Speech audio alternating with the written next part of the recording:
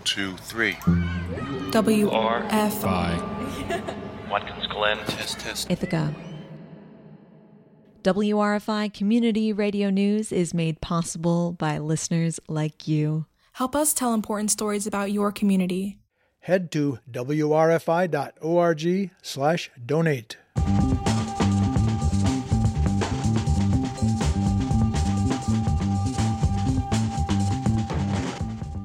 This is WRFI Community Radio News, bringing you the news by and for the people of Ithaca and Watkins Glen. It's Friday, May 7th, 2021. I'm Jimmy Jordan. Today on the show, we're going to hear another installment of WRFI's Which Way Forward series, a public affairs project exploring the Reimagining Public Safety Collaborative and plan it produced. This episode will show the range of public opinion and reaction to the draft plan as it was shaped into its final form. Then, we bring you a speech from the recent 13th Annual Izzy Awards. Hosted by Ithaca's Park School for Independent Media, this Izzy Award speech comes from the winner, Truth Out. But first, the news. Marty Hiller is stepping into the race for Ithaca's 5th Ward Common Council seat. Hiller has been an Ithacan for nearly 20 years. She is a graduate of MIT and holds a PhD in computational neuroscience.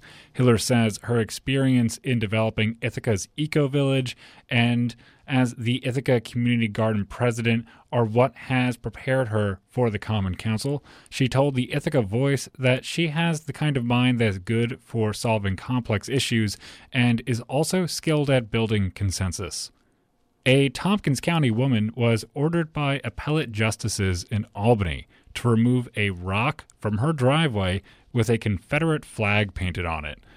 Otherwise, she risks a change of circumstances in the custody case of her multiracial daughter. The Albany Times-Union reports that the appellate court voted 5-0 to keep the daughter in joint custody between the woman and her ex-husband. If the flag is not removed from the woman's property by June 1st, then that decision could be reconsidered.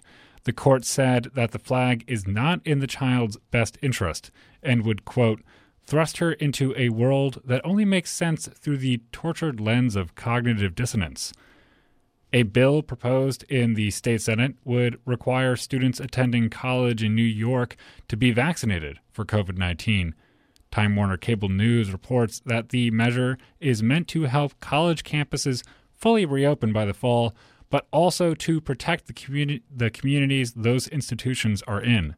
The bill was proposed by State Senator Brad Hoylman, who made the point that New York already requires students taking in-person classes to be immunized for other diseases, like measles, mumps, and rubella. Now, a quick update on COVID-19 in our area.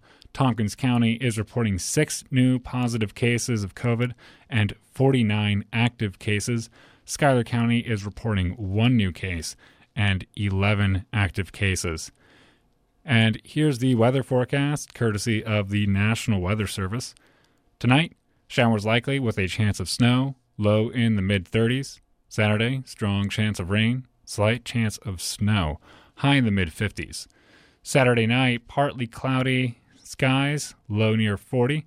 Looking forward to Sunday, mostly sunny with a chance of showers in the afternoon and evening, high in the upper 50s.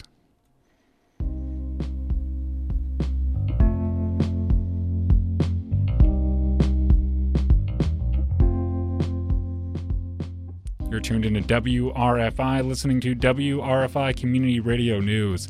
Now on the program, Which Way Forward, a public affairs series exploring the contours of the Reimagining Public Safety Collaborative and now plan in Ithaca and Tompkins County. The episode you're about to hear is a coordination of the public opinions, views, and takes on the Reimagining Public Safety Draft Report. To be clear, these are all voices and community members speaking when the plan was in that draft phase. It comes to us from Ithaca Park scholar James Barata. Here's that piece. We've reviewed the Public Safety Reimagining Report. I am particularly supportive of elements that are recommending greater resource allocation to unarmed response. And we feel that some of the recommendations, because I find this proposal completely reprehensible, pose a threat to public safety as well as officer safety. Ithaca's reaction to the proposed Reimagining Public Safety report was like a firework. Opinions going off in every direction. Why were these conversations had with police officers who are, part of a systematic problem with no matter how much you change their name, they're still going to be the same thing? You get rid of the police, you switch it up, you change it to whatever, we still in the same situation. Because when I hear this, keeping the mental health and the social services involved to be a part of this work, that's kind of scary because they work off of a racist system too. The primary demand was not different policing, it was less policing. Defunding and depolicing remain the primary goals. What is a rebranding for some is a leap of faith to others. Many call to defund the police, while a number of community members demand outright abolition. Then there are those who do not support defunding the police and view the plan as solely destructive, tearing down an already functioning police department, one of the best in New York State, some say. I'm James Barada, and you're listening to Which Way Forward.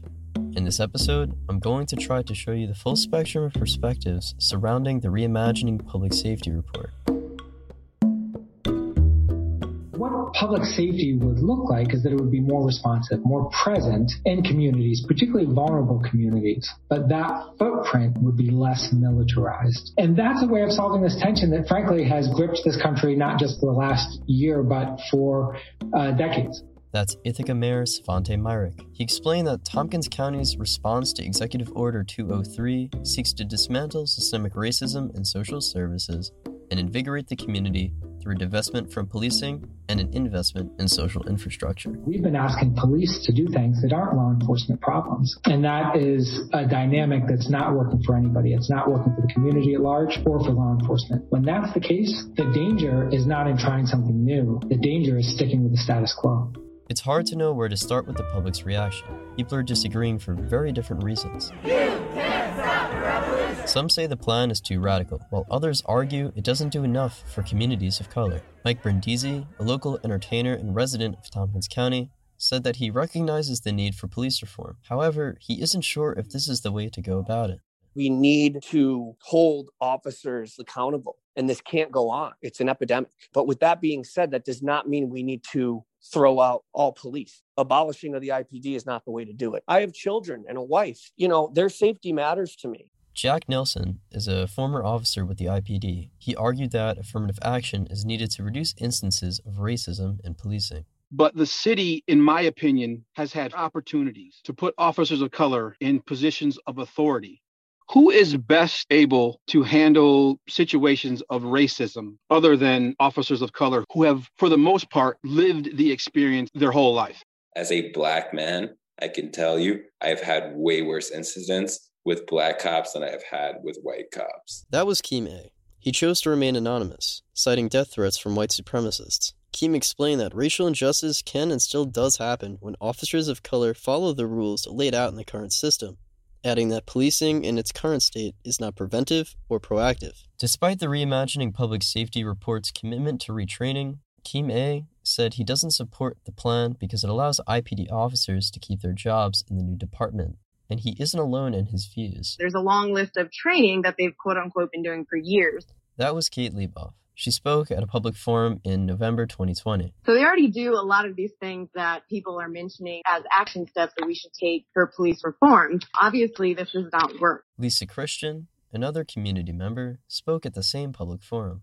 I would like to see the focus on the officers not having the training just to say we've ticked this box or we've checked this box, but to really see some changed perspectives and worldviews, particularly as it pertains to Black and brown communities. No fascist USA! No cops! No KKK! Keem is one community member who supports abolishing the system of policing entirely. When I say abolish IPD, right, I don't mean everybody just does what they want. I mean abolish the system as it currently is. Because the system, it stands to punish Black and brown and indigenous people. That is a problem. And until that problem is solved, we will never get anywhere. Preventive policing seeks to decrease instability in the community by using public funds to increase economic opportunity and social mobility for marginalized groups. For some, now is the time to be distinguishing between positive and negative reforms, as the root causes of crime run much deeper than we've been led to believe. Dr. Russell Rickford is an associate professor at Cornell University, specializing in African American political culture. He distinguished between what would constitute a rebranding and an actual reimagining of public safety at a town hall in March. Non-reformist reforms shift genuine power and resources back to the people and begin to take us in the direction we want to go as a society. So the question is, will reimagining public safety take us closer to where we want to be as a society? Or is reimagining just rebranded, right? Is it putting lipstick on a pig? So, in other words, Kim A says, negative reform is when you see an increase in crime, right? You say, okay, there's an increase in crime. That means we need more police officers. Positive reform is when you see an increase in crime, you're like, okay, people need more resources. One of those resources is mental health care. The county's plan will allow for the allocation of resources to social programs like law enforcement assisted diversion or LEAD. It seeks to lower the numbers of those arrested and entering the criminal justice system. Ideally, it will mitigate the racial disparities caused by this system. Also in the plan is a clear commitment to reconciliation. I don't think there can be real reconciliation until the individuals who have been harmed by the police get actual reparations and accountability from the police. And reparations also is accountability. Like, reparations doesn't just mean money. This builds upon another recommendation outlined in the plan for public safety reform, Recommendation 15, which seeks to promote police accountability through additional civilian oversight. Officers who engage in misconduct would face disciplinary action from a county-level public safety review board, and in Ithaca, the Community Police Board. However, the city will have to negotiate the authority of the Community Police Board with the IPBA, a negotiation that will require the cooperation of the union. Some community members have seen the IPBA as an obstacle to reform.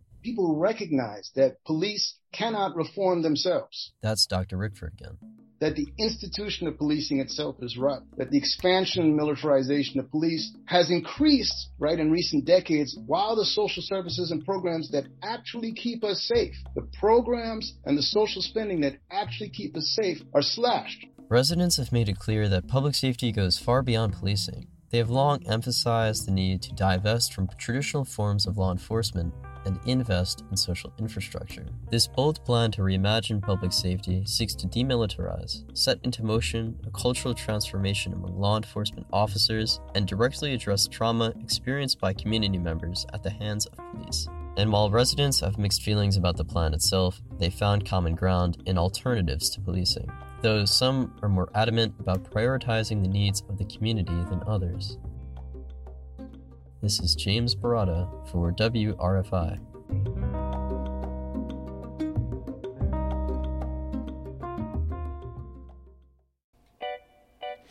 Again, that was James Barada with an installment of the WRFI Public Affairs series, Which Way Forward. Which Way Forward is a collaboration between WRFI, the Ithaca Voice, Ithaca's Park Scholars, and Engaged Cornell. To listen to more from the series, you can find it anywhere you get your podcasts. We're going to take a quick break, but stick around. We'll be right back with Truth Out, one of the winners of the 13th Annual Izzy Awards.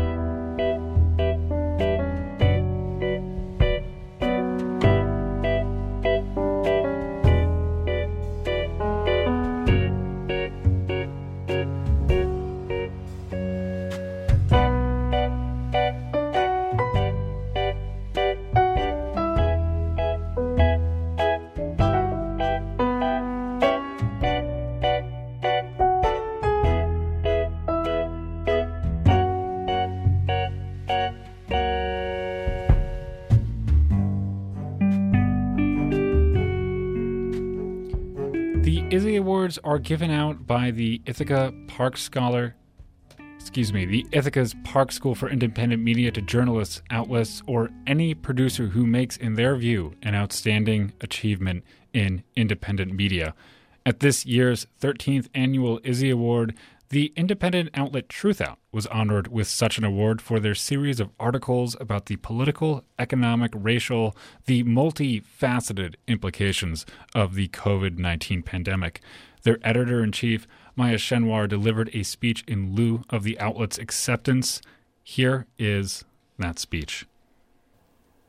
Our role in this era of independent and progressive media is to be firmly on the side of justice. We don't see a reason to hide what side we're on. So at Truthout, when COVID hit, we thought really deeply about what we could uniquely contribute to covering an issue that basically every news publication would be covering.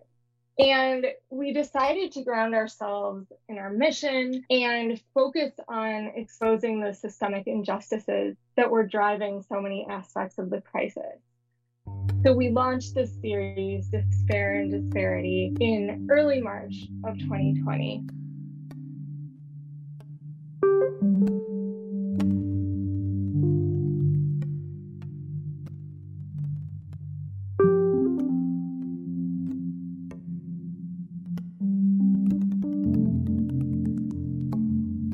It's an honor to present this award to an outlet that I rely on, that I read, that I have occasionally written for, a truly independent news outlet that has no corporate owners, no corporate sponsors, that is supported totally by its readership and therefore has no editorial obstacles to its pursuit of truth. And it is aptly named truthout.org. Last year, in its coverage of the uneven burdens of COVID-19, Truthout explored the class and racial disparities that have long existed in our country and that have been brought into sharp relief due to the pandemic. And during the year of social distancing, Truthout was venturing where few other outlets were going to look at the various impacts of COVID. And in 2 articles that you could have read in Truthout last year about the impact of COVID on prisoners, these 2 articles were written by prison inmate in Michigan, Lacino Hamilton, from inside prison, exploring issues from the inside that very few others were even looking at. And on September 30th of last year, Lacino Hamilton walked free from the Michigan prison system because of Truthout. Because Truthout had brought national attention to his case, his cause, that Truthout, beginning 6 years ago, had given a public platform to this self-taught intellectual, this self-taught writer, Lacino Hamilton. How many news outlets can say that they've played a major role in freeing an innocent man from prison? He spent 26 years of wrongful incarceration inside the Michigan prison system. So it is a pleasure to introduce the longtime editor-in-chief of Truthout, who will accept the award on behalf of the outlet, and that is Maya Shenwar.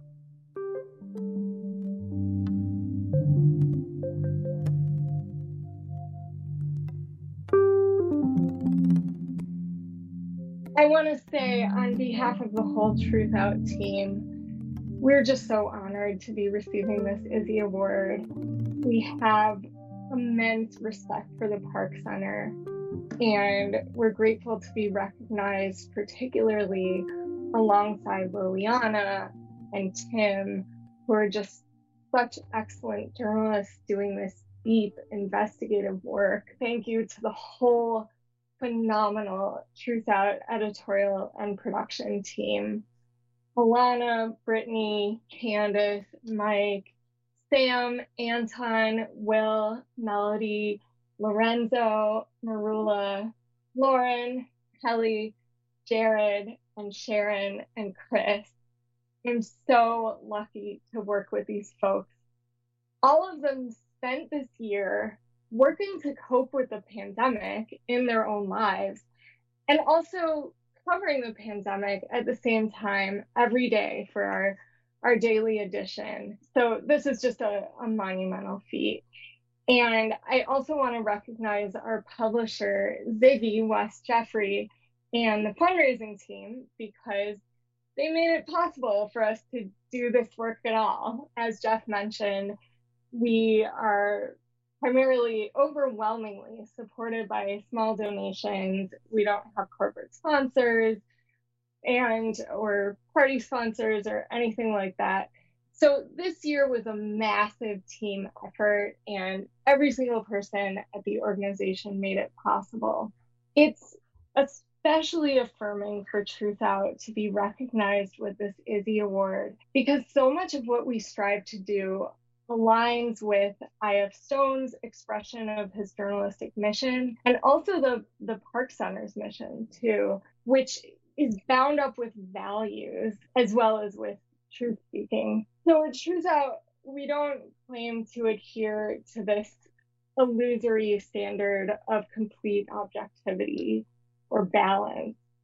And instead, we're committing ourselves to values that we believe are more important. We commit ourselves to the pursuit of social and racial and economic and environmental justice. We commit ourselves to accuracy and transparency and journalistic accountability. And most of all, we commit ourselves to recognizing the full humanity of everybody. So when we publish something, we're thinking, what do we want this to do in the world for people?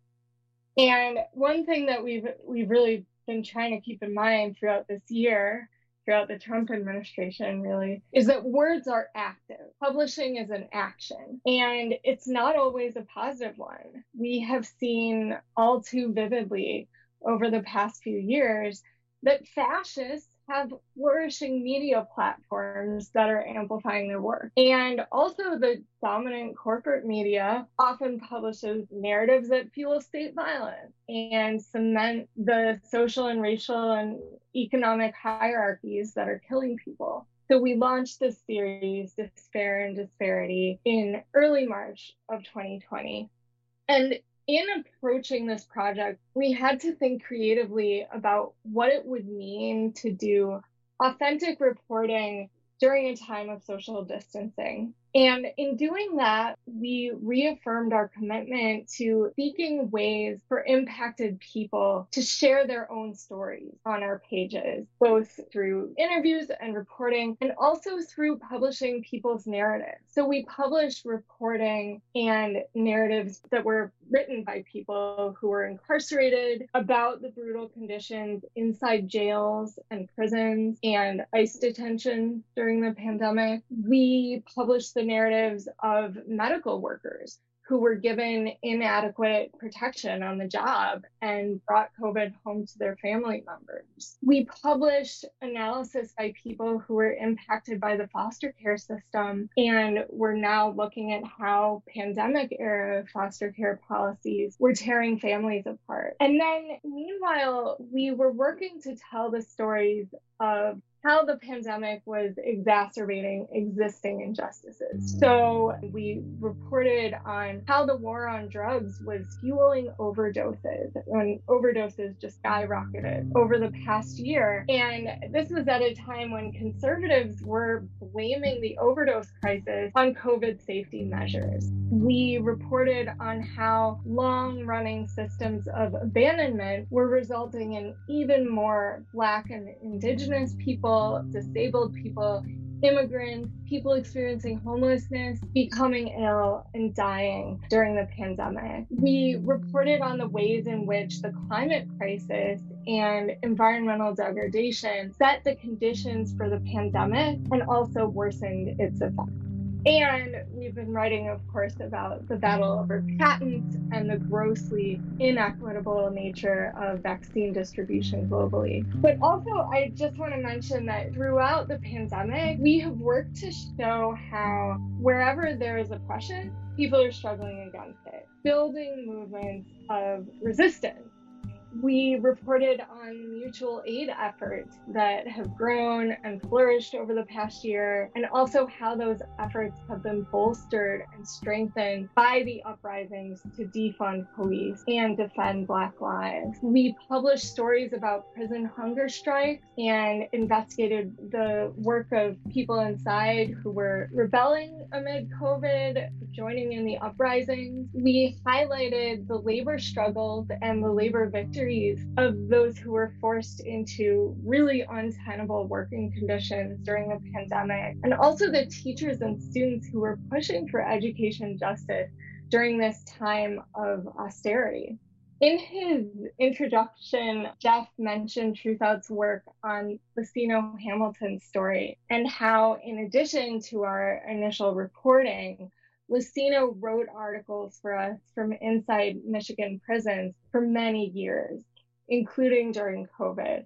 And thank you so much, Jeff, for lifting that up. We are overjoyed that Lucino has been exonerated and released, and I can tell you that this was hands down the highlight of my year, and I'm honored to know that Truthout played a role. I also want to emphasize that the person at the forefront of that movement to free Lucino Hamilton was Lucino himself. He always believed that his freedom was possible, and through that belief showed us, I think, that the freedom of everyone was possible. He really galvanized us to fight with him because of that faith and that dedication and that collective spirit. And Lucino's goal was never to only get himself free, but to fight for all who are incarcerated and for collective liberation. I think that we in independent media should take a cue from that goal. I know we're trying to do that at Truthout. So if and when this pandemic ends, inequity and injustice are going to persist. They're not going away. And we can't lose our momentum or lose our conviction or lose our drive to urgently do journalism in the service of justice until everybody is free. And so thanks again to the Park Center and to all of you who are joining us today. It's just such an honor for Truthout.